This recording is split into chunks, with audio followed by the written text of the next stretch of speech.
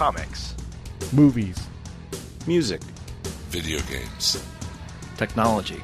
Blu-ray. Television.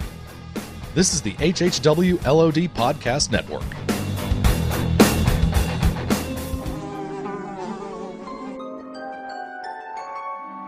The world we know is gone. No internet, no GPS, no text messages, no podcasts. In a world ruled by the dead, we are finally forced to start living.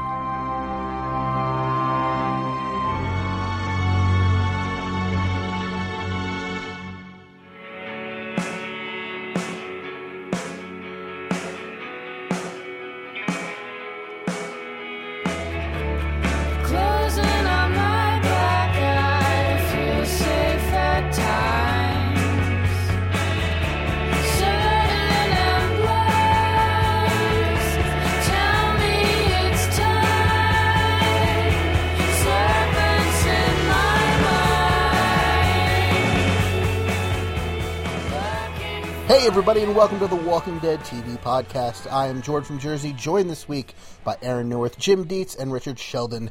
How y'all doing? Great. Just swell. Blowing up 99 red Luft balloons. Yes, I thought of that as well, and then spent a long time last night listening to versions of that song, because it's fun. We are here tonight to talk about episode 15 of season 5 of The Walking Dead, the episode titled Try. Before we get into the actual plot of the episode, gentlemen, what'd you think of this one, generally speaking?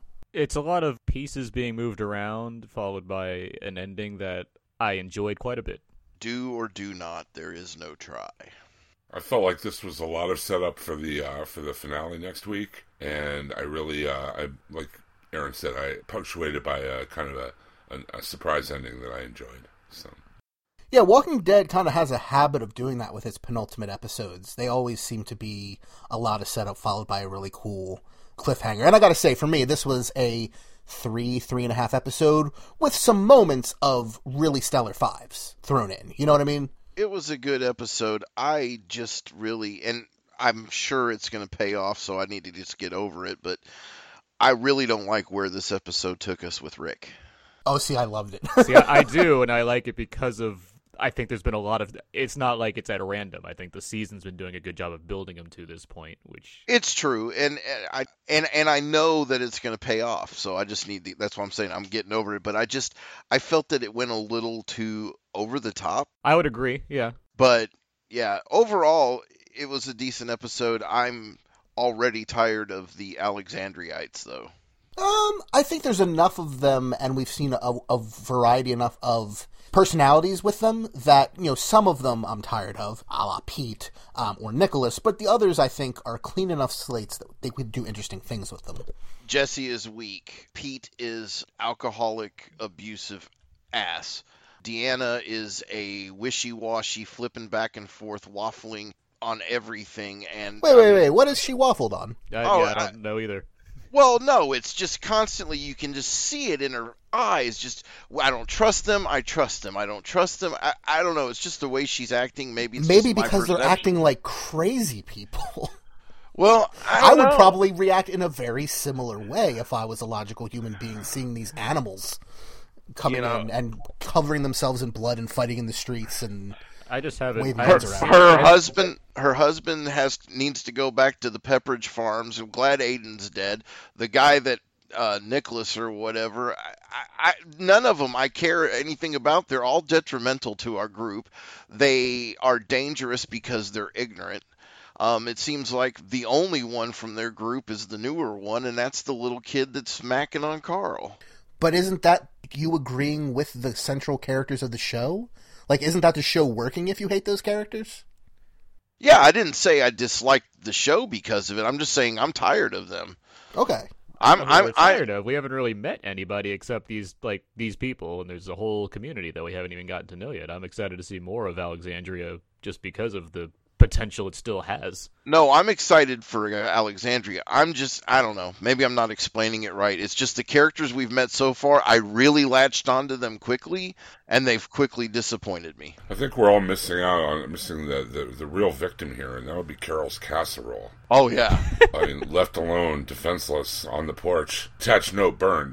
That's the real victim here. No, because I recognize that casserole. That is what we in the South call tuna noodle bake, and that stuff is disgusting. So it looked gross. Yeah, I think Deanna did the right thing now there. now we're doing a character assassination here. That looked gross. Apparently, that looked like a good casserole to me. It looked like solid casserole. Take a bite out of crime on that one, stuff. but yeah, thank you, Chef Dietz.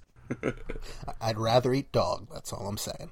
So on this week's episode, like I already said, which is titled Try, Season 5, Episode 15, we have a number of guest actors, but before we get to them, it was written by Angela Kang and directed by Michael E. Satrazemis, who's, I think that's a crew that's worked on the show quite a few times. I remember saying those names a lot. Yes, Satrazemis in particular, he's been doing a lot of the work, it seems, this season, if it's not Nicotero. And our guest actors this week are Tova Feldshuh as Deanna Monroe, Alexander Breckenridge as Jesse Anderson, Ross Marquand as Aaron, Austin Nichols as Spencer Monroe, Jason Douglas as Tobin, Austin Abrams as Ron Anderson, Corey Brill as Pete Anderson, Steve Coulter as Reg Monroe, Caitlin Nakin as Enid, Michael Traynor as Nicholas, and introducing Major Dodson. And Jerry Mathers as the Beeve. So this week's episode starts in a strange-ass way. Deanna and her family are mourning Aiden's death. That's not particularly strange, although he was an idiot. But Carol leaves a casserole, which we've already mentioned, and a note of condolences on Deanna's doorstep. Deanna leaves the casserole on the doorstep and burns the note. And then there's kind of interspersed with this, they pull out Aiden's Run Mix CD and put it into the CD player, and before any music starts, I went, well, this can't be good. It's going to be weird in some way, and then it turns out, this is the Nine Inch Nails song, right? Yeah. Right. So, tonally laughable when it's playing with them sitting there in mourning, kind of worked when it then cut away from them 20 seconds later to the rest of the people going about their lives in the town. But how tonally jarring was that, no offense, but kind of boring Nine Inch Nails song playing while they're sitting around mourning their dead idiot son and brother. I don't know that it was appropriate, but I actually like that song. Regardless of the song and whether I like it or not, I actually found it to work with the shit because of who Aiden was and because of we already know his dubstep choice from we know what kind of to expect on this CD, and I thought I agree. And given the music tracks in general that the show's been putting out lately, I think it's beyond being a nice change of pace from the sort of acoustic guitar tracks that we got in like season 2 and season 3 and what have you. I like that it's going a little wilder with its choices between like that scene at the end of the couple weeks ago of Rick, and now we have something like this, let alone the dubstep last week. I like what it's doing. I like that it's different and just odd and somewhat off-putting, which is reflecting of the mixing of these peoples here. It's very off-putting in general. I'll give you that, but I feel like they could have picked a song that would work for Aiden, but would also not be that laughable for those 20 seconds where you're just watching his family sit around cry listening to this song. I think laughable would be having more dubstep play. I think having Nine Inch Nails song made actually more sense than have. I was worried there's going to be sitting there listening to dubstep music for some reason. If they busted out the Skrillex, then that would not have worked. But I didn't mind the Nine Inch Nails at all. I'm not even a huge fan of theirs, but I thought it worked better than, if they've like Aaron said, they've done the acoustic, a cappella vocal thing several times in the past.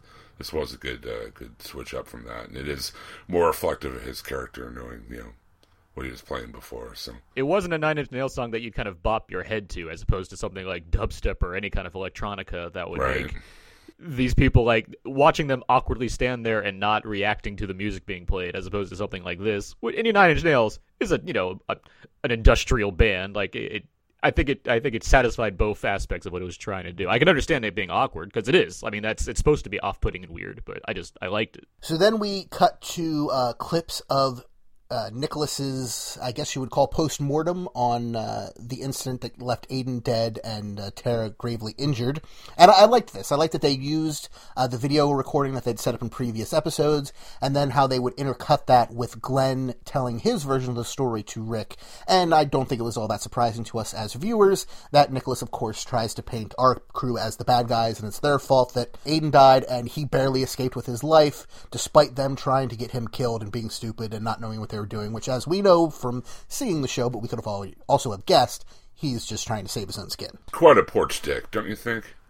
It was more of a couch dick in that scene, but sure. And I'll tell you, in that video that he did, the actor was really good because they threw out like all of the lying tells that someone has, the looking up and to the right, the looking down at your nails and messing with your hands, and not giving the straight face when giving facts and what's going on.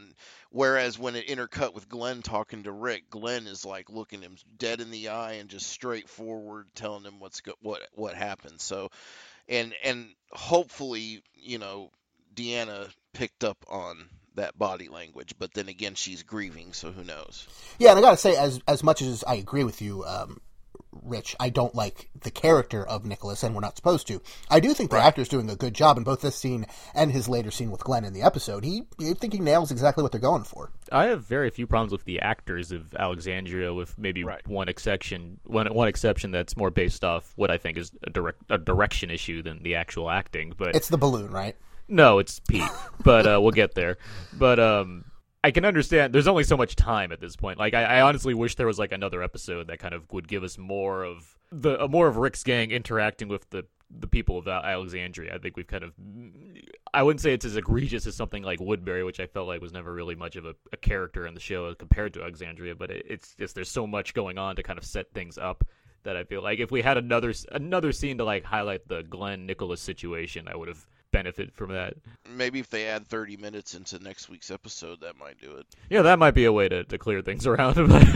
Well, I'll call some people and see what I can get done. Yeah, but so yeah, let me know if that works out. Well, you'll know next week. It's just seeing. I like the cross cutting. It's just I was like, when is the Glenn and when are we going to see Glenn and Deanna like deal with what happened in some way? And it never really came, but I can only understand if it's coming to a head at some point. But it's like they already filmed a Nicholas video, shouldn't they have filmed? I'm like going to assume they did film one. We just didn't see it because it was more important for Rick to get this information directly from him, I guess.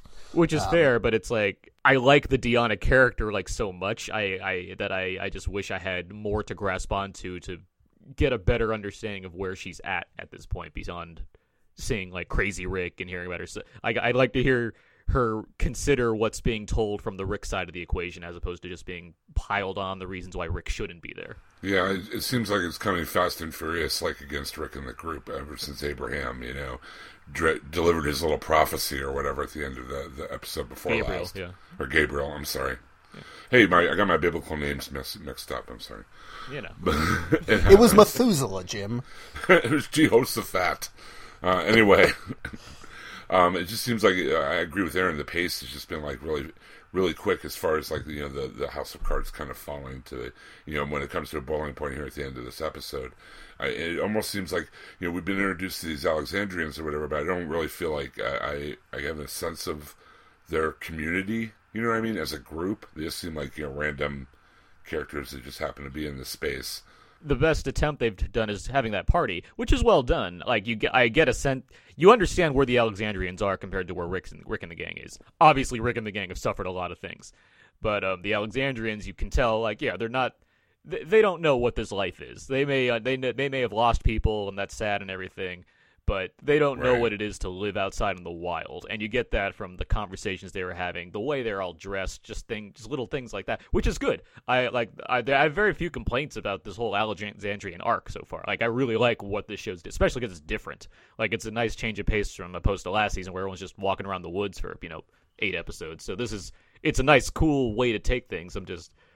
There is a lot of balance being going on, and it's handled a lot well than it would have been in previous seasons. It's still a little minor shakeups here and there. I wish that we would, and probably my wish will come true next week, but I wish that we'd experience a non-zombie influenced death within the walls.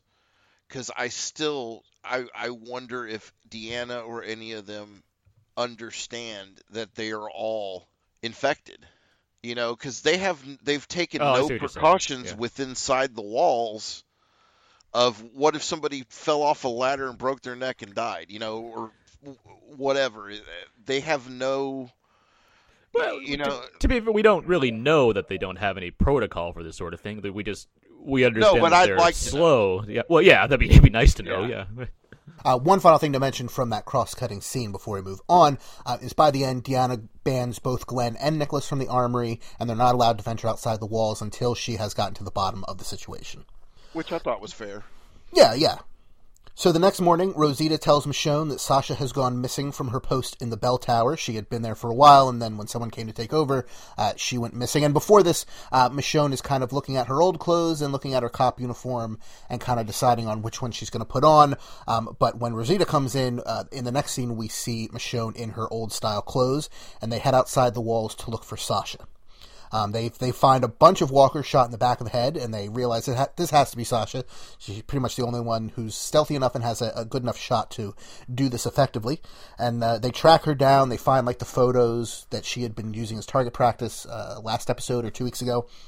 And eventually they find her, and they help her eliminate a large pack of walkers, the whole time with her telling them, I don't need your help. Go back. I'm just clearing out the zombies. Kind of reminding me of Morgan a little bit, even using the word clear. She's just trying to go through, be proactive, kill all these zombies. Yes, it is an internal problem as well as her trying to be proactive, but she doesn't seem crazy as much as she seems angry, if that makes sense. She's working through issues. Yes, exactly. I mean, it's plain and simple, and they kind of just need to let her be, because they show up. And they're just, making the situation worse. Because now she's not only angry because of everything else and she's out trying to blow off that steam and kind of clear her head. They're making it worse by telling her to not do it or that she needs to come back. They're just making her more angry and making the situation worse. I wish the power of montage was used over scenes like this because I don't really care about what's going on here. It's like, I get it. And I feel like I already got it, and we're still being shown a good 10 minutes of it. So it's just like, all right, there's other things I'm more concerned with, and I get that you're continuing to establish something, but I already get what that thing has been, and let's just speed that up. It looks cool, good job, zombie heads being shot off and what have you, but let's move past this. Eventually, the group of the three women decides to return to town. They're just kind of spent after killing all the zombies, and there were a lot of them. It was a lot of zombies they were taking down very effectively. So then there's some with W's on there, or there's at least one with a W in there. Yeah, throughout the episode in various places with various characters, they're either discovering or we're seeing as the audience these W's carved, or M's as a lot of people say, we'll see, but the letters carved into the zombies' heads. If it's an M, I don't even know what I'll do but if it's not an M. I think it's pretty clear that these are sideways lightning bolts, and these are just the zombies who lived. Yeah. But yeah, that's what it is. Of course. That was good. Sure. So Glenn goes to confront Nick, and he tells him that men like Nicholas should have died to the walkers, but he was lucky that Alexandria's walls came up when they did, because otherwise he'd already be dead long ago. And Glenn kind of threatens Nicholas. He says, never step outside these walls again, never go on a supply run, never do any of this. And when Nicholas says to him, are you threatening me? He goes, no, I'm trying to save you. But in the next scene, or later on in the episode, we see that Nicholas is not going to listen to Glenn's advice, and he heads out into the woods and digs up a canister that has a gun in it. The same gun that Rick had stashed in the blender when they got to Alexandria. Chekhov's blender gun. This is it's good stuff. Particularly the Glenn confrontation stuff. I like Glenn being fairly proactive in what he's trying to communicate. And I said I wrote in my written review that Glenn is very much like a kind of early Rick in the series, and I like that. That's a good point. There's only so much that we're allowing or that the show's allowing Stephen Yeun to do, but I like this stuff that we've seen him go through recently. And it's worth noting that when he's having this conversation, might be a stretch, but this talk to Nicholas, it's remarkably lacking in malice. He is angry, but when he says, I'm trying to save you, it comes off as legitimate. Yeah, Glenn's very earnest, and it shows. And I wish Glenn had said, I could have left you behind. I could have just let you die, and I didn't. You need to listen to me. But that's just a minor gripe on my part. But it's good, and as opposed to the Sasha stuff, this stuff, it's more fresh, and it's about the same kind of level of necessity compared to like Sasha stuff in terms of things happening right now currently, but I feel for it more. Like there's more, even with Nicholas, who's a character we know nothing about beyond like he's a dick. Sorry, couch dick. It registers better. It gives me a better sense of the Rick versus Alexandria way, the coming in from the wild versus civilization way. It's just these little things about it that just make it work for me. And it's, not very long. It just takes him as much time as it needs to and moves. Oh, you just reminded me of something that I kind of skipped over from the Michonne and Sasha scenes. But when Michonne is watching Sasha take out these walkers, Michonne starts having some flashbacks to herself as well from kind of before she came back to humanity. And she eventually picks up the gun and starts letting off some steam as well. So there's that struggle, which we'll get back to later, of Michonne, again, with the clothes and with that scene as well of, is she ready to live a civilized life, quote unquote, or is she still kind of that caged animal that she had been outside the walls? Is she still the hunter, or is she going to be a human? That was a well done scene. If I want to counter myself in terms of my argument is against Sasha, having Michonne involved in the scene as well and giving her flashbacks to what she was like, I can see how showing that juxtaposition informs the later parts of this episode where it matters, even though we've gotten a lot of setup for Michonne to be acting a certain way throughout the season. But, it's good stuff. Like, the acting is good. Like, the performances are good and everything. And it was good stealth setup, because you feel like it's a Sasha scene until it becomes a Michonne scene momentarily, goes back to Sasha, and then by the end of the episode you realize the whole point of that was Michonne. And Rosita's around. Yeah. To its credit, this is a show that has, two black actresses and a Latino actress, all females, not talking about, lovers triangles or whatever, and, just dealing with shit. I mean, sorry. But so it's little things where the show doesn't need to call attention to itself on that factor. It's just, that's what it is. In mentioning Rosita, though, that where she sweeps the leg Danielson style on that zombie was awesome. Yes, it was. That was cool. But I mean, yeah, you're right. I mean, longtime viewers obviously will see the same kind of rage as Sasha's dealing with, in the way Michonne used to deal with everyone when they first introduced the character on the show. So I mean, it's easy to see how she could relate. But at least we've again, to argue for Sasha, I guess we've seen what she's gone through as opposed to having only picked up some of the pieces of Michonne's backstory along the way. So I mean, there's a variety there, which I can respect as well.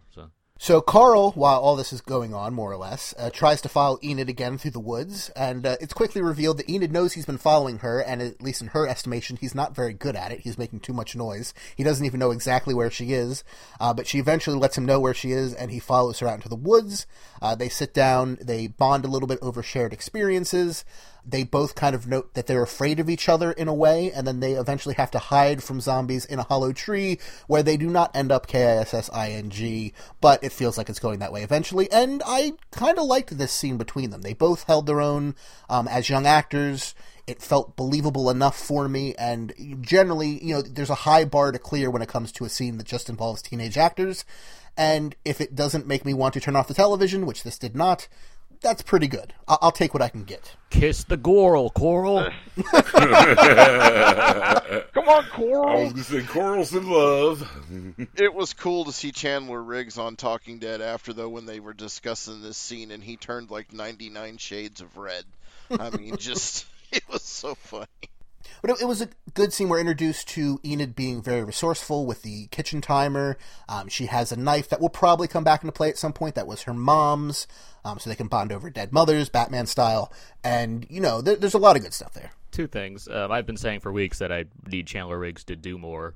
I need something to happen with him because I've come to enjoy quite a bit what the show has to offer in regards to Coral. And so, they gave him something to work with, which is nice, and I'm sure we'll see a minor follow-up on that next week or whatever. And also, what if Enid's carving W's into heads? What if she is? She does have a big old knife. What if it's a sideways E? What if she's a really big fan of the end of Inglourious Bastards? This might just be her masterpiece. It was just something I thought of as she brought out that giant knife. It's like, what if she's doing this W stuff? But then again, is she also tying walkers to trees and making a scene of True Detective on the show too? But I don't know. She's just a really big fan of that Oliver Stone movie. Or humans to trees, I guess, that turn into walkers because of, the devouring of their bodies. But we'll get to that. Speaking of that, because that's the very next thing we're going to get to, Daryl and Aaron are outside the walls. They, again, notice more walkers that have been coming into the area. They see walkers with W's on their heads. And at nighttime, they see a fire off in the distance. So in the morning, they go to investigate it. And they find some more dismembered walkers or dismembered dead bodies, whether they were walkers at the time or not.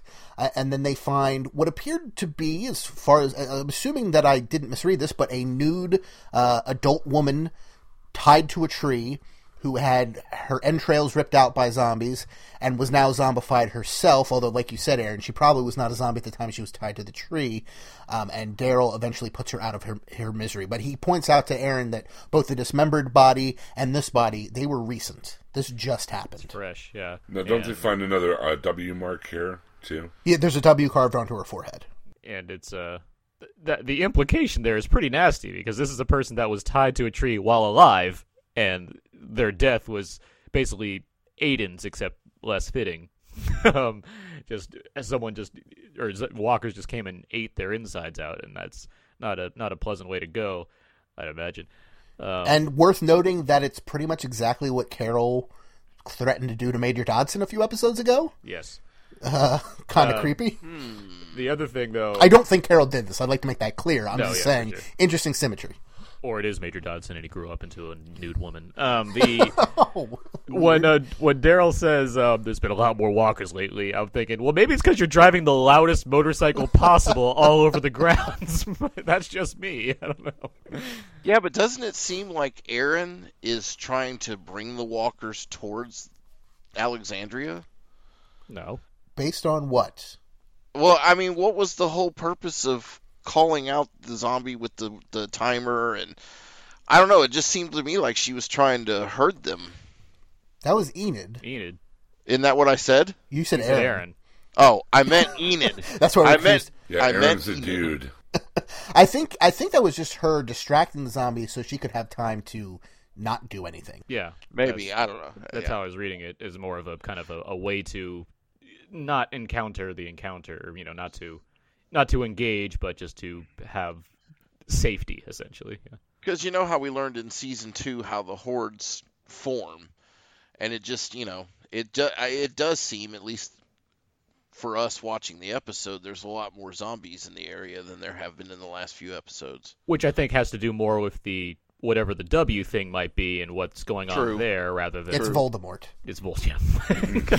Sauron's return. I'm sorry, he should not be named, but... It's Rivers Cuomo and the new Weezer tour. So they're grassroots promotion. There's a sale going on. They're all marching to it. So we then catch up with Rick, who approaches Deanna about Pete's abusive behavior. I believe the scene happens at those 4 freshly dug graves, which we never do find out who the 4 graves are for. But there are 4 graves there. They could just be recent-ish. Maybe they're the 2 other people who had died on Aiden's patrol, and then Aiden, and then maybe one for Tara if she passes, which she doesn't in this episode. But I just assumed it was people from the supply runs whose bodies they were able to bring back in some capacity. They were just so fresh that it was worth noting, I thought, that because when we saw it in the previews for next week, it was like, oh, does Tara die? And then who's this 4th grave for? Well, I mean, when we first meet Aiden and Nicholas, they're still beating the same zombie that got some of their people killed. So, I mean, it must have happened fairly recently. Right. So that's 3 now, but I'm just curious as to who the 4th one is. But regardless, it's just me nitpicking and being curious about, fluff and stuff more than anything else. But so Rick approaches Deanna about Pete's abusive behavior, which he learned from Carol, and he's shocked when Deanna reveals she already knows about it. Which was cool. I thought it was a cool twist. Yeah. Like, I liked my idea last week of him not actually beating her and it being a misread on Carol's part, but having this twist instead I thought worked pretty well. I like how the show double backed is like, yeah, he's definitely a wife beater, guys. Like, it's just like you really wanted to hammer that home. Oh, but he's a surgeon and he helps out so much, so I'm just going to overlook it. Yeah, I mean, Deanna's obviously a smart cookie, and I'm glad they played the characters not being that stupid. I mean, if they've lived together that long, that tightly knit of a neighborhood and community, I'm sure that, she would have figured it out. So it definitely made sense story-wise. And as much as I don't like Deanna's decision to let him stay because he's invaluable to the community, I do get why that might be a decision she might have to make if they really do need a doctor, because a lot of them are idiots and tend to get hurt in stupid ways. Having a surgeon, it's a Sophie's Choice type situation, but they do need him, even if he's awful. It's a definite tough call that you have to deal with because you're in a situation where you can't just call for backup. You can't call for the other surgeon. You have to have this person here. I mean, she believes that it could have sorted itself out, but it hasn't, and there's repercussions now because of this. But these are things that I like. That's why I enjoy Deanna. I like that she already knows this. I like that she's already had to kind of figure out how to deal with this in the kind of horrible scenario that they're presented with of a zombie apocalypse and the nature of, a wife beater existing in their neighborhood where they only have one surgeon. It's just all these things really add up to me.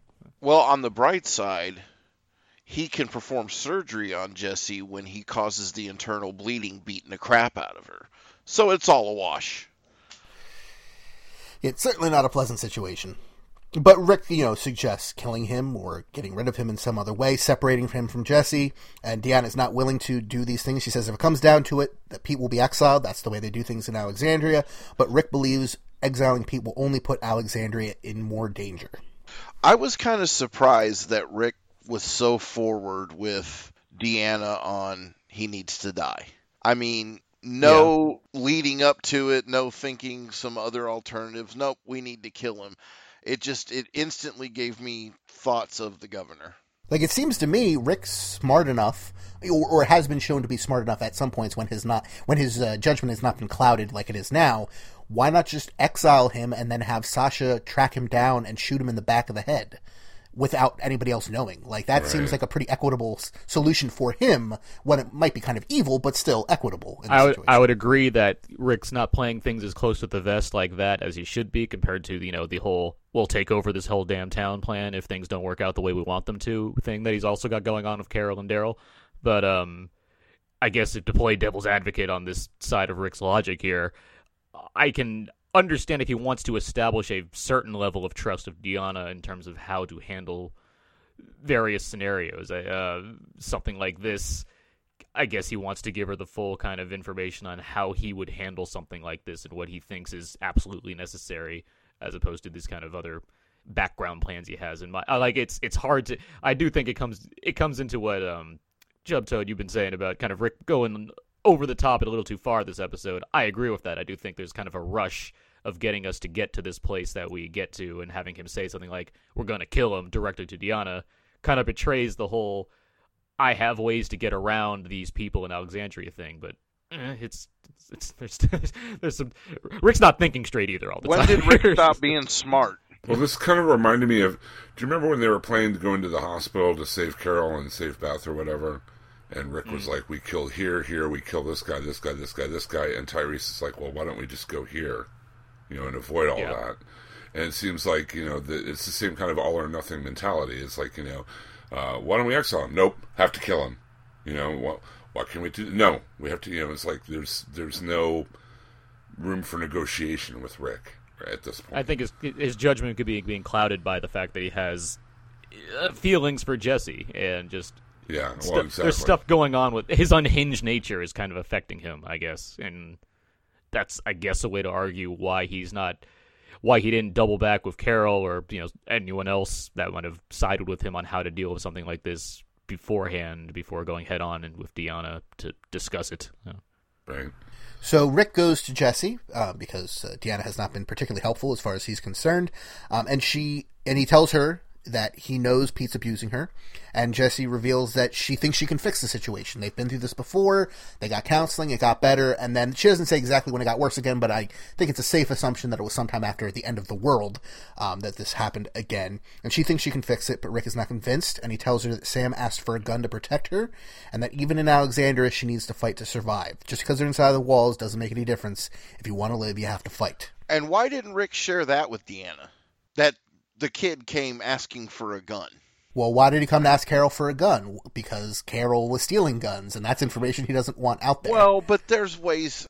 I don't know. I'm just saying... I think the point's already been made that Pete is a threat. I don't think he needed to add on to it by saying he's so much of a threat that this happened. It's just more like they both know that Pete's beating his wife. I mean, there's saying the son wants a gun because of how bad the beating of the wife is. I don't think that makes it any worse that he's beating the wife. I mean, now, and maybe it's because I was lucky to grow up with two parents that weren't abusive in any way. But I think that it becomes even more serious of an issue when the 8-year-old, 9-year-old kid wants to put harm against his father. I mean, that's a very volatile and dangerous situation. I think even more dangerous than just the fact that he's beaten Jesse. Which is fair. I mean, the only way to explain it basically is not everyone can think of everything to do in the situation. I mean, no, there's so many things, so many wheels turning in this, and Rick's balancing so many things in terms of how to be the leader of one group and be the constable everywhere. Like, he can't think of everything. I mean, that's... And had Deanna not, already known, like if he came to her with this information and it was a blindside to her, he might have brought that up as a way to prove it. But once she kind of caught him off guard with, oh yeah, I know that's going on, I think that kind of throws a wrench into the situation. I mean, I can see that. I don't know. I hear you. Spitball. Because to me, that's more dangerous of a situation. I mean, the kid's desperate to protect his mom. Next thing you know, he's going to get some bright idea to go try and let a walker in to attack his dad or something, something stupid. Or, he's going to try to attack his dad with a wrench or something. And of course, his dad, being much stronger and larger, is not going to be affected if he's not caught off guard, and probably going to turn around and beat the kid within an inch of his life. Just saying, there's so many ways that this could go. So I see Rick's concern, but he handles this so wrong, this conversation with Jesse. To back up a bit about Jesse, because I'm curious what you guys think of her. Chubbs, you mentioned Deanna being wish-washy. I feel Jesse is more the wish-washy one. Like, I agree. I think Alexandra Breckenridge, I think she's doing a fine job acting the character, but I think there's some issues in terms of how she's handled. Like, because Rick comes in and he talks to her, and she basically says, like, no.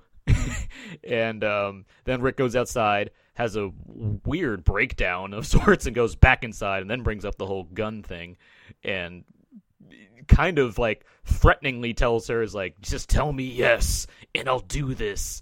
And she agrees at that point to want him to do something. So I'm curious if you're thinking it comes more as, like, if Jesse's too afraid of Rick to say no to him too, given that she's, being beaten by a husband already, or there's just some kind of weakness in the writing of her character where it's like, all right, yeah, sure, Rick, help me. It's a possibility of both, but I'll tell you, my office in my real life is inside a women's prison, and I've ran into quite a few that have been through the abusive stuff and things like that, and it does seem to be in the nature of those that tend to think that they can solve it themselves, like Jesse is saying, to be wishy-washy and try to satisfy what everybody's around her is saying. She's going to try and satisfy Pete. She's going to try and hide the fact. She's going to try and, remember when he got better that time. And she's going to use that excuses. So, I mean, that it to me speaks very well to the character of a woman being abused. Well, I mean, also, considering that, Deanna knows that, she's being abused, and yet let it go on. I mean, that's all she could do was hope and pray that things would get better. She had no out. True. Until she saw Very Rick, true. and it just seems like, I don't know if it's like half opportunism or what, but she seems to like see in Rick her way out, and then at the last minute kind of backpedals, like, well, no, I can make him better or whatever. That's what I was already doing. Jim, you phrase it that way, that actually makes me intrigued by how far she's actually might have planned this out in some way, where, Rick arrives in town, he's the new sheriff in town, and Jesse sees this, and that's how, like, giving him the haircut was like the first step in her plan of getting away from evil porch dick. So yeah, that's now an interesting way to think about it. It's also worth noting, and I, like Richard, have thankfully not had to deal with abusive fathers or husbands type thing in my own life, so thankfully. But it also, to me, read very real in terms of a lot of the misplaced hope that you can often find in those situations with a battered spouse. But particularly what jumped out to me was that she, I think, also sees how semi-unhinged Rick is. And she is, just like we talked about and they talked about in the episode with Carl being scared of Enid and Enid being scared of Carl. It's a similar thing there. This is a guy who, yes, may be a way out of this, but is clearly not all there in the head at this moment, kisses her at the party when anyone could have seen, is barging into her house and, saying, I'll kill your husband for you. He was already married and is still wearing his ring, and I could see how she's worried that, yeah, maybe he gets rid of Pete, but maybe he's Pete 2.0. That's why she's interrogating, would you do this for anyone or just for me? Do you actually love me, or do you just think you're being a white knight? What is actually going on here? Is this actually going to work out in my favor? Because if it doesn't, and this backfires, like Rick had already warned her, the next step in an abusive relationship like this is you end up dead because it goes too far and he kills you. And if she makes the wrong decision here, it's just going to accelerate things along that path. He doesn't love her. He loves the idea of her. He loves Rick or Pete? He loves the idea of saving her. I mean, I agree. I agree with you. Rick sees a pretty woman and is in a bad place mentally and emotionally, and so, hey, this could be a great mother to my kids. He doesn't know her. He doesn't love her yet. He just loves the idea of her. I completely agree with you. I guess my reason of bringing up the nature of Jesse's character is, again, I think Breckenridge, she's acting it fine. It's just I don't know if the show's communicating exactly what yes, obviously there's nuance and subtleties that could be into play, but I don't know if the show is doing everything it can to show me that Jesse might actually be frightened of Rick. So she asked him, like I already mentioned, would you do this for anyone or just for me? And I was actually surprised at Rick's answer, because I thought he was going to say, I don't know, or just not answer. But he answers, no, I wouldn't do it for anyone. I'm specifically doing it for you. And she eventually agrees. And that's when Pete shows up. And he wants Rick out of there. He's confused. Well, he's not really confused to what's going on. He knows what's going on, or has at least a decent enough idea, and he wants Rick out of his house. But Jessie stands up for herself. She orders Pete to leave. Pete grows angry, and the two men start fighting. They eventually defenestrate themselves and end up in the street, where the entire town gets to witness the pretty bloody brawl. By the end of it, they're both kind of covered in blood. Jessie tries to jump in and pull Pete off. He punches her away. Carl tries to jump in and pull Rick off. Rick backhands him, not really knowing who it is, but not really caring either. Yeah. Rick eventually manages to subdue Pete and pulls out his gun and threatens to kill him if he steps out of line, which is when Deanna orders Rick to stand down. Rick points his gun at the crowd and goes on a long rant, which is pretty much straight from the comics, telling everyone how Alexandria has grown too complacent, and it's going to eventually destroy itself if they don't listen to him. And in the middle of his rant, from out of nowhere, nicely not telegraphed, I thought, Michonne runs in and knocks Rick unconscious and takes his gun. Caught me by surprise. I was a little shocked. Yeah. And I loved it too. I told him, thank you, shut this man up. That was my exact reaction out loud. Rick is just covered in blood. He's raving like a madman. He sounds like a crazy person, yeah. It looks like something out of The Shining, If he was coming through a door with an axe, it wouldn't be all that dissimilar. This whole brawl, well shot. This is a good street brawl of this is like watching They Live. I was gonna say it wasn't quite They Live, but it was all right.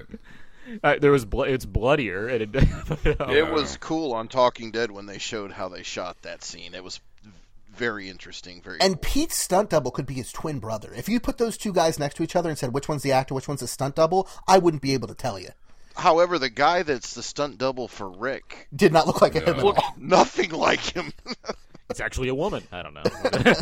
It was Carl. It was weird. It's the old man from the Six Flags commercials. The issue I have with Pete, I get that he's a drunkard, but the show makes it very convenient as to when he is drunk, it seems. Like, anytime he enters the frame, he's always like, it's like, what, 2 in the afternoon? He's just like, what does this surgeon do? Like, he's just a surgeon when they need him, I guess. But it's right now, because Tara's still in exactly, right? Yeah. He should be on duty, it would seem. Like, there's things that have happened recently, let alone, like, people from last week with the Abraham stuff. Like, some people got hurt, I'd imagine.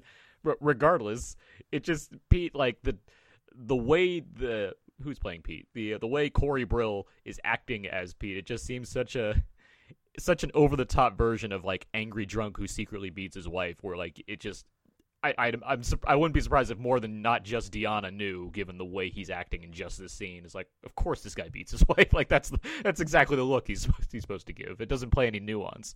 With him being drunk all the time, I wouldn't want him operating on me or any of my loved ones. I would let Enid operate on me with her mother's knife before I let that drunkard porch dick come at me with a scalpel. That's another thing, too. It's like, it's one thing to be the wife beater, but it's also another thing to be just a drunk. And if he's always drunk, as it seems, I don't know how much faith the whole community seems to have in the surgeon yet they haven't done anything about it. It's just he apparently gets results, at least according to Aaron. So I guess maybe he's like a Don Draper who he operates best when he's at least he's a functional alcoholic. Okay. Yeah, Maybe their only reference for surgeons are old reruns of MASH, and they think drinking and surgery go together. I like that he's a functional alcoholic because selling ad space and developing ad work is the same as doing brain surgery or something. Okay. Degree of difficulty, the same. I don't know any statistics about doctors, but I know drug abuse and alcohol abuse is very rampant in lawyers.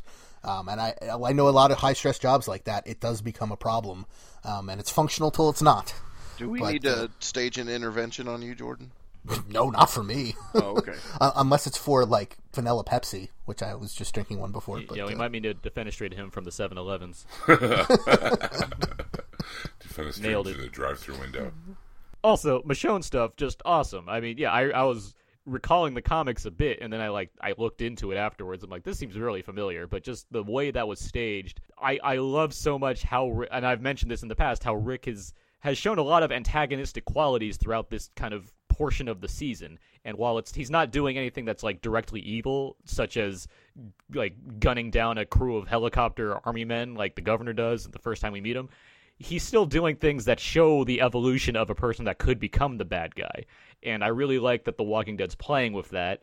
And so seeing someone take action from Rick's own group against him because of how clear it seems that he's becoming one of the people that he's had to fight against in past seasons, I just love the way the season's really getting at that point. Yes, the Alexandrians are dumb to an extent in terms of kind of what's going on around them, and yes, there's people like Gabriel that are just seeking to ruin everything. But Rick is as capable as he is of keeping his people alive. He's not exactly like number one hero I'm rooting for right now. If anything, it probably is Michonne, who wants to not be in the wild anymore. She wants to find peace and be somewhere where she can have a roof over her head while also being weary of the dangers that do exist in the world. So if I wanted to see someone lead the group right now, Michonne is like my number one at this point, while crazy blood-covered Rick is like, I don't know if I want to follow this guy. Yeah, what's the old adage? The best villains are the ones that see themselves as the hero. I mean, Rick is seeing himself as like trying to tell them that they need to toughen up, they need to survive, and that's how he sees himself. But actually, he's gone way past what he would have been capable of, in season 1 or season 2, and it's crossed over to that kind of almost to that villainous path. It's it was cool. I mean, I know we don't like to reference comics or whatever, but it was cool to see in the comics. It was cool to see here too. And compared to the governor, who I've talked on this podcast about as not being a huge fan of how they kind of made him into the villain, just it seemed more. I didn't like how it was done. This has made a good case for why Rick would not see himself as a villain, while we can see him kind of treading the lines. Again, he hasn't done. I wouldn't say he's the villain. I'd say he shows qualities of a villain, but he's not done anything evil. But the show has done enough to make me believe in Rick getting to this point, even if, as Chubb said at the beginning, it gets a little over the top. But I still believe in how the show has accomplished something like this. He's doing some extreme things with some good intentions. I would say would be the best way to put it. I mean, it's not quite, like you said, straight up evil or villainous, but like some over-the-top extreme reactions to things and, reactions to this new environment or whatever that definitely are treading the line, as you said. Well, I think it all traces back to the slaughter in the church. I think that was the tipping point for Rick. And that's where it's shocking to me when he approaches Deanna about Pete, is because Rick was always the one to oppose the instant solution of we just need to kill this person, because he didn't believe, that we need to kill everyone. And now that's totally the opposite case. One of my favorite episodes of the whole run, 18 Miles Out, was Rick trying to save the life of someone who was actually out to do him harm. That kid from the group or whatever, and him and Shane arguing over whether to kill the kid. I mean, from that to Rick's mentality, we got to kill this guy. We got to kill this guy. You need it's been quite a journey for the character. And like I said, we've seen him doing the wrong things for the right reasons, the right intentions. And and as Aaron said, not quite out and out a villain. He's definitely on the edge there. You can go back further, Chubbs, from the church to the last season when he bites the neck out of the guy. I think that's the point where he's just there's nothing else anymore. That's it. Like if there's going to be people like this out in the world, I got to just be the guy that kills people that get in my way at this point. And that's he kind of was forced into that. Well, I guess he was forced into the church as well a little bit. But in the church, there was some choice. They could have trapped them, done something different.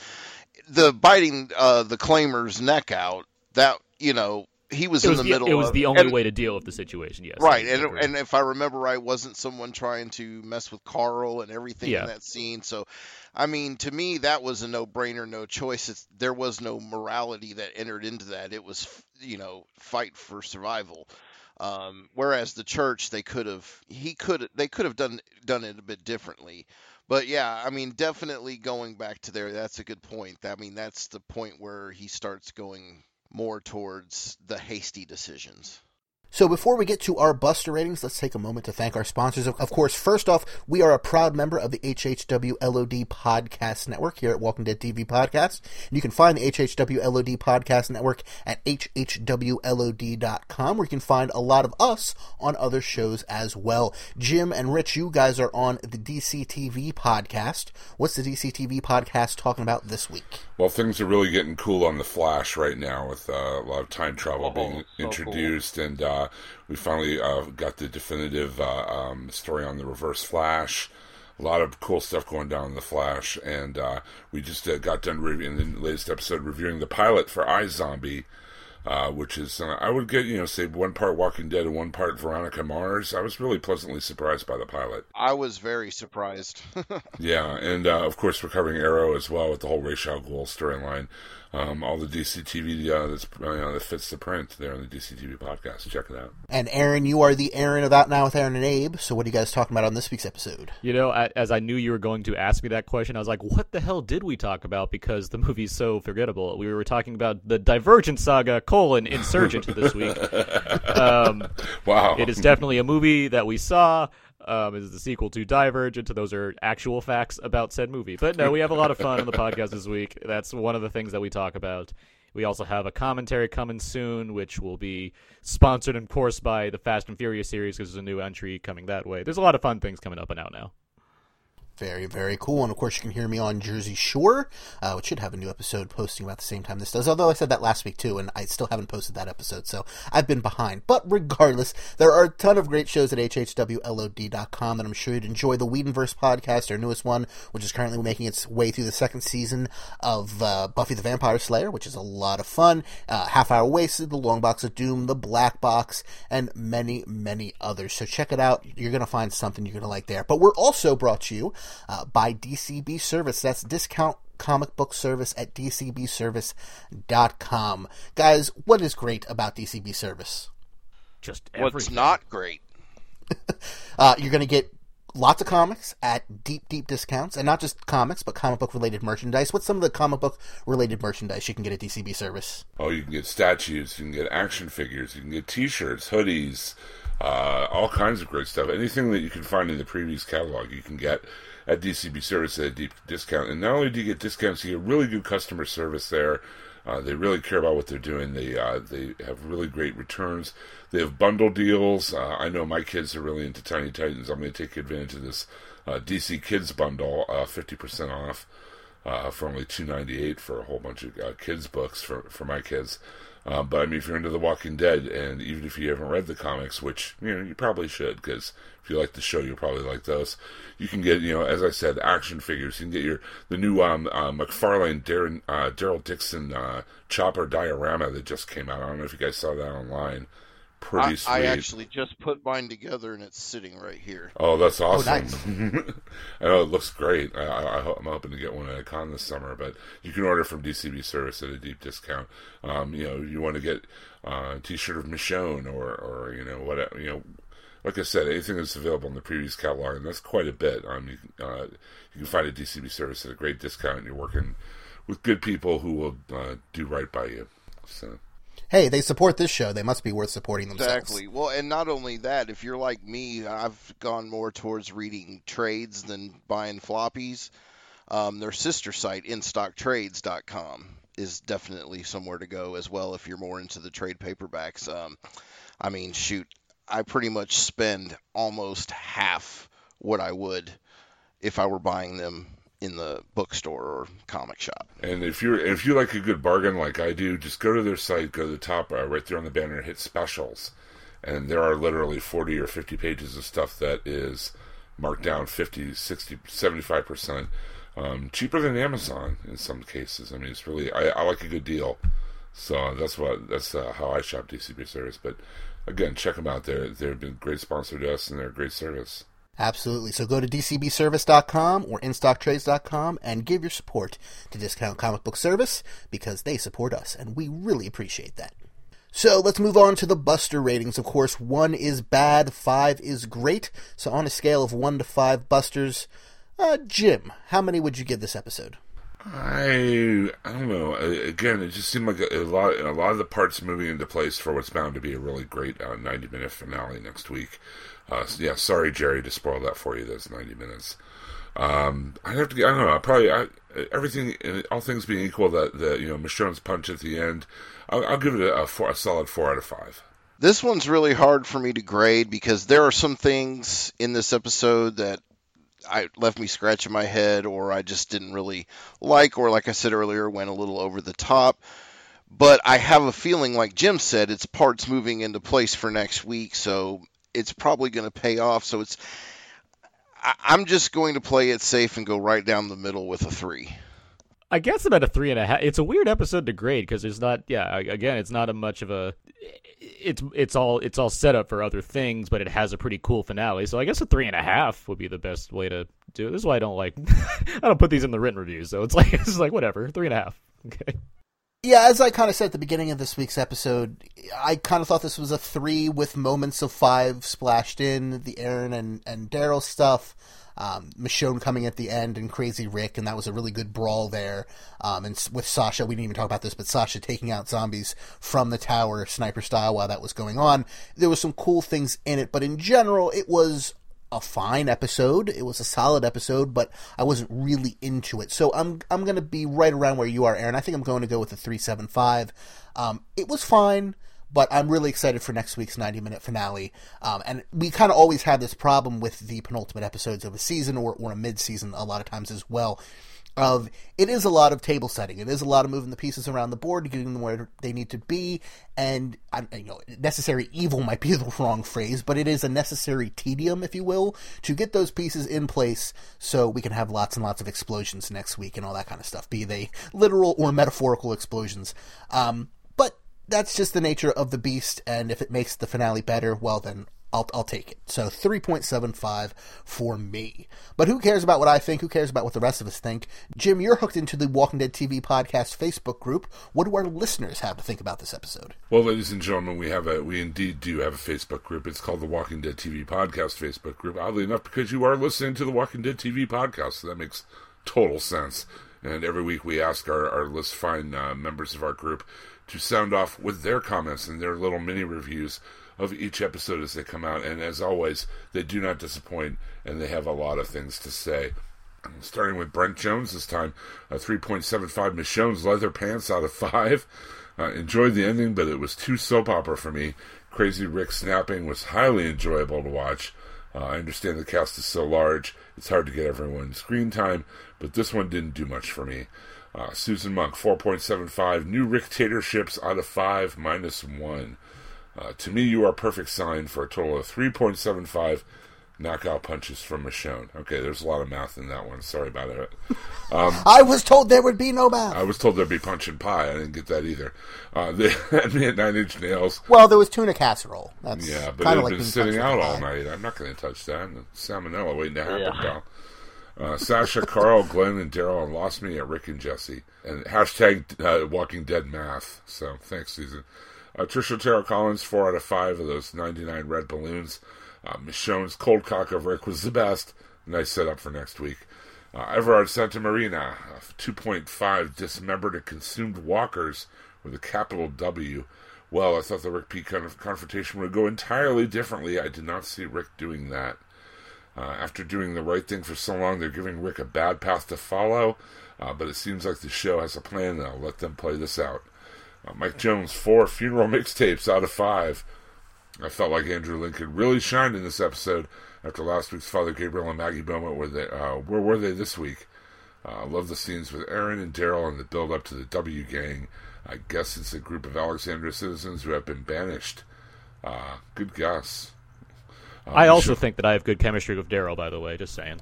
Okay. Lucky bastard. Michonne is on my crap list for hitting Rick, though. Not cool. Chris Pierce, 4 out of 5 casseroles out of 5. Amen, brother. The casserole was the real victim here. The Enid and Carl running through the woods reminded me of My Girl, only with zombies instead of a beehive. Max Silver, 3.5 out of 5. Enarls. Oh, I get it. I see what you did there. Very clever. Honestly, it was just a 3 until Michonne shut Rick up. This stuff feels way more forced on TV than it does in the comic. Side note, how is the hell Nicholas alive? Seriously, 2 weeks in a row, total a-hole. Robert Nigro, 3 flying porch dicks out of 5. The episode felt a little more rushed. I guess Deanna's still thinking about the lot that Father Gabriel gave her to think about. I was sure Sasha, who screwed up, would be the one to snap way harder than Rick has over a little tail and a little security. P.S. If Rick starts talking to dead people on the phone again, I'm out. Samantha Joppy, 3.5 empty graves out of 5. No, really, what was left to bury? That's true. Mary Cherpecchia, I will give this one a 3.7 Rick, the new Shane, out of 5. Nice. Certainly an episode that brings us down from last week's excitement and heartache, but decent enough as a whole. As much as I love seeing an unhinged Rick, well done, Andrew Lincoln. I love that Glenn has stepped up as the voice of reason. That also worries me. Sadly, the show is in desperate need of more time to develop characters. I wish AMC would take a page from FX and add 15 to 20 more like they did with Sons of Anarchy. There are lots of balls or balloons in the air. It would be nice to have been given more time. Well, maybe next week you'll get your wish, Mary. Yeah, everyone's getting their wish. Yeah. Sure. David J. Gehrig, 4.5 Teenage Butterflies out of 5. Nearly perfect episode. I think this show is at its best when it hits all the bases across an episode like this one. It's equal parts soap opera, tension builder, mystery, and horror flick. Throw in Rick's loins and alpha instincts to unhinge him a little, and you have a winner. Plus, Michonne Pistol Whip steals this show. Bravo. Belinda Cargate, 3. Distressed Mother is not thinking clearly out of 5. Yes, that is right. I said 3. Hey, Rick, get some ass and shake that sickening puppy dogging the idiot. Jesse off. Yeah, he fights across country to save his family, but one whiff of this girl and he's ready to get him, his group, and his children thrown out of sanctuary for it. She's a witch. She's a bit of a charmer. Ian Timms, 4. The Walking Dead is not a soap opera out of 5, so is Rick the new baddie? That would make an interesting anti-hero. Would Daryl have to kill him off? Or maybe Coral? That would be some television. No doubt. Richard Chopper Cherry Charrington, 3.75 cold uneaten casseroles out of 5. Yes, I'm with you, sir. Slowly building until next week's finale. Loved Unhinged Rick and who was in the house with the light that Daryl spotted. Are the wolves going to appear? All will be revealed in the last episode next week. Plus, us Brits are being treated to an episode of The Talking Dead straight after Fox UK. We don't usually get that. Well, that's awesome. Roger Austin, 4.5 Crimson Masks out of 5. Rick going full-blown crazy Rick and still making sense was awesome and a great end to the episode. I thought Rick had too much trouble in the fight with Mr. Porch Dick, but he still won, so no harm. He's got drunk doctor strength. You can't beat that. Craig Dimanda, 4.2 Corals Papas out of 5. Jiggy Jaw Jaw Do. They're referring to the that rap they did with the Carl with the bad overdubs, right? Oh, that was, yeah. Yes. Okay. Call me Carl Papa. It's amazing how Rick is transforming into Shane in so many ways, but I like it. It's time to take over Alexandria and prepare for a war with the W Gang. Can't wait to see Morgan next week. I hope he joins the group and becomes a regular. And if you would like to join our Facebook group, we would love to have you. We keep it well stocked with news. Also, Aaron writes for the young folks every week a review of each episode of The Walking Dead. You can find the links to those reviews right there in the Facebook group as well. It's the Walking Dead TV Podcast Facebook group. We are almost 700 strong. Come join us, won't you? Thanks. We're kid tested and mom approved. We're too much pork for just one fork. I've never heard that one before. I actually think Shane was somewhat less unhinged than Rick was at the end of this episode. I don't. They have scenes that are comparable, and I'm just saying, Shane knew he was an evil porch dick, and was basically doing things for his best interest, whereas Rick is just an idiot. What's his name? What's Shane's? I'm blanking right now for some reason. John Barenthal? John Barenthal, yeah. There's that. Did you just call him John Barenthal? Because I approve. John Barenthal. No, there's portions of season 2 where he's like after when he's deciding whether to kill that guy or not in secret, he's like slapping himself on the head and like really thinking about it. And then there's some stuff that Shane does. I think if you look back at that season, you see Shane becoming completely unhinged and getting into a very concerned reasoning for Rick to, go through with what he has to do to put him down. Like, I think the things Rick does here, they're extreme, but he's also being pushed to that point because he's actually fighting another human being, where Shane is just doing things on his own and being unhinged about it. Okay, I can see that, but I still thought they're comparable for sure. I'm saying they're comparable. Yeah. I wouldn't deny that, but I do think it's a fair comparison. I do think Shane is still he went over the edge, where Rick he's on that point, and it's a good thing. If anything, Michonne knocked him out before he got to some even further breaking point. Like shooting everybody. Yeah, like starting to shoot Pete, like shooting Pete as the way to prove his eventual point or something like that.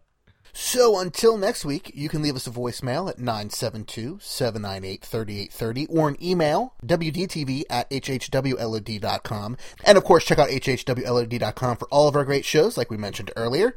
You can follow us on Twitter at hhwlod_network.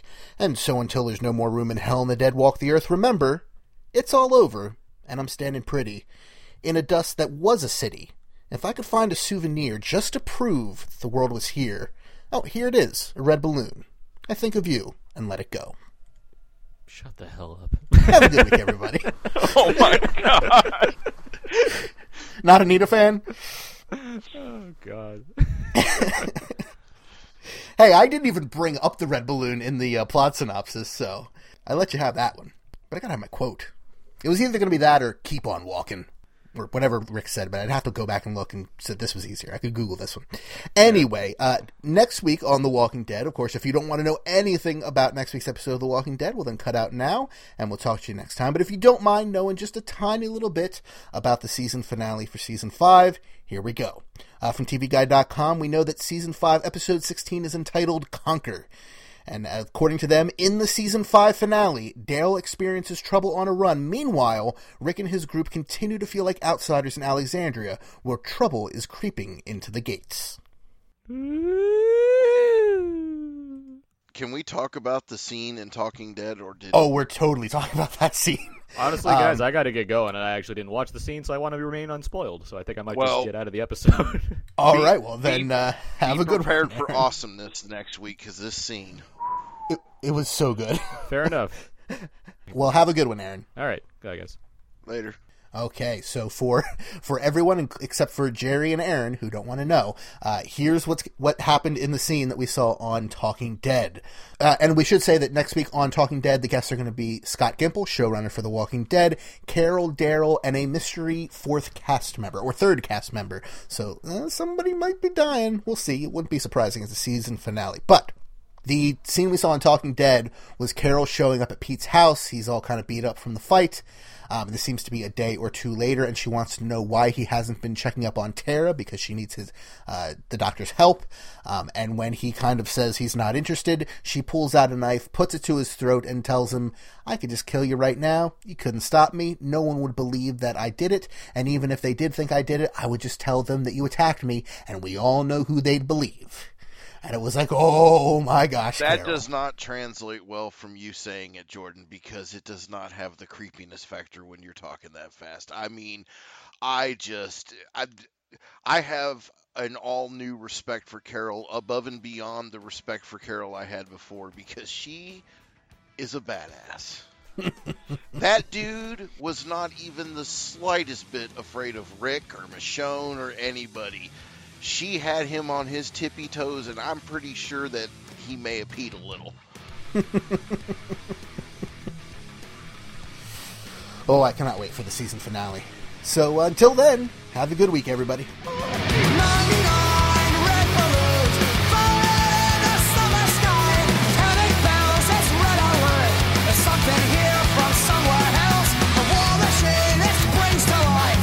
Opens up one eager eye and focusing in on the sky. There's 99 red balloons go by.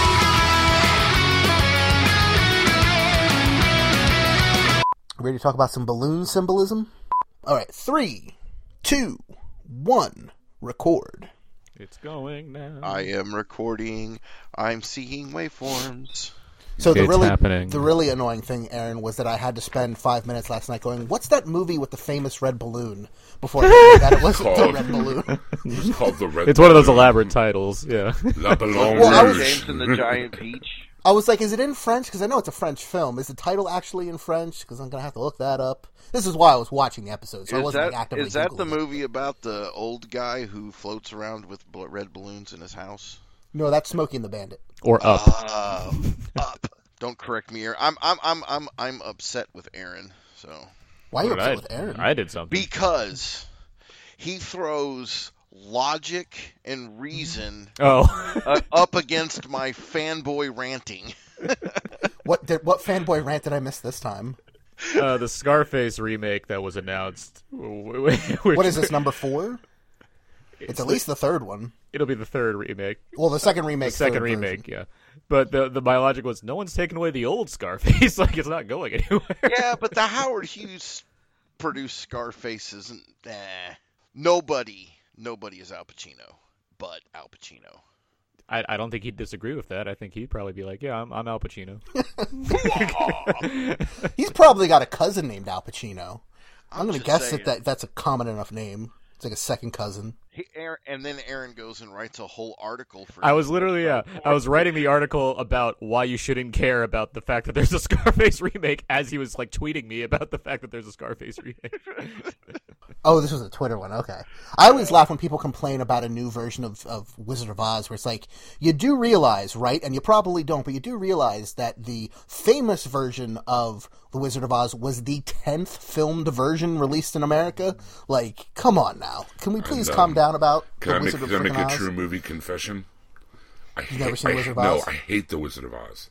I hate it. I've never seen The Wizard of Oz. We had to watch it. We had to watch it every year. They used to show it on Easter, or on some holiday. They would show it every year on NBC, and we would have to watch it every year because my mom and dad love that movie, and I can't stand it. It's like Grease.